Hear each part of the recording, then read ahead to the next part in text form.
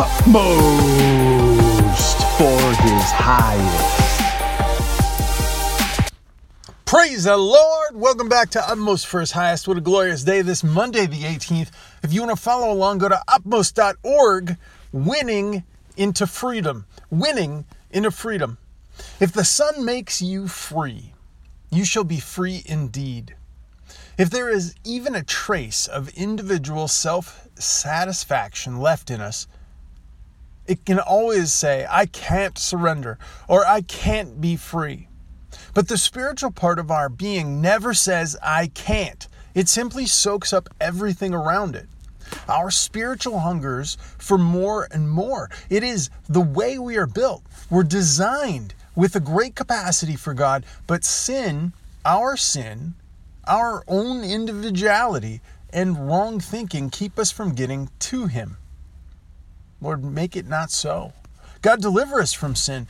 We have to deliver ourselves from our individuality. This means offering our natural life to God and sacrificing it to Him so that He may transform it into a spiritual life through our obedience.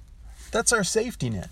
God pays no attention to our natural individuality in the development of our spiritual life. His plan runs right through our natural life, and we must see it that we aid and assist God and not stand against Him by saying, I can't do that. God will not discipline us. We must simply discipline ourselves. God will not bring our arguments and every thought into captivity to the obedience of Christ. He will not do that. He will not force it upon us. It's something that we have to do. Don't say, oh Lord, I suffer from wandering thoughts. Don't suffer from wandering thoughts. Stop listening to the tyranny of your individual natural life and win freedom into spiritual life. It is that simple. If the Son makes you free, do not substitute Savior for Son in this passage. The Savior has set us free from sin, but this is not freedom that comes from being set free from myself by the Son. It is what Paul meant in Galatians 2:20 when he said, I have been crucified with Christ.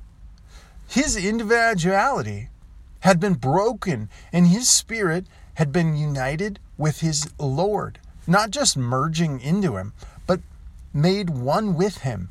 You shall be free indeed. Free to the very core of your being, free from the inside to the outside. We tend to rely on our own energy instead of being energized by the power that comes from the identification with Jesus. Lord, fill me up, renew me. Anyone who's listening, please, Lord, just touch us and renew us in your strength by the power of the Holy Spirit for the leading, guiding, and directing of service into bringing others to know you and that you'd be glorified in all we are and do. I pray that in Jesus' name. Amen. God bless you. Have a delightful day in the Lord.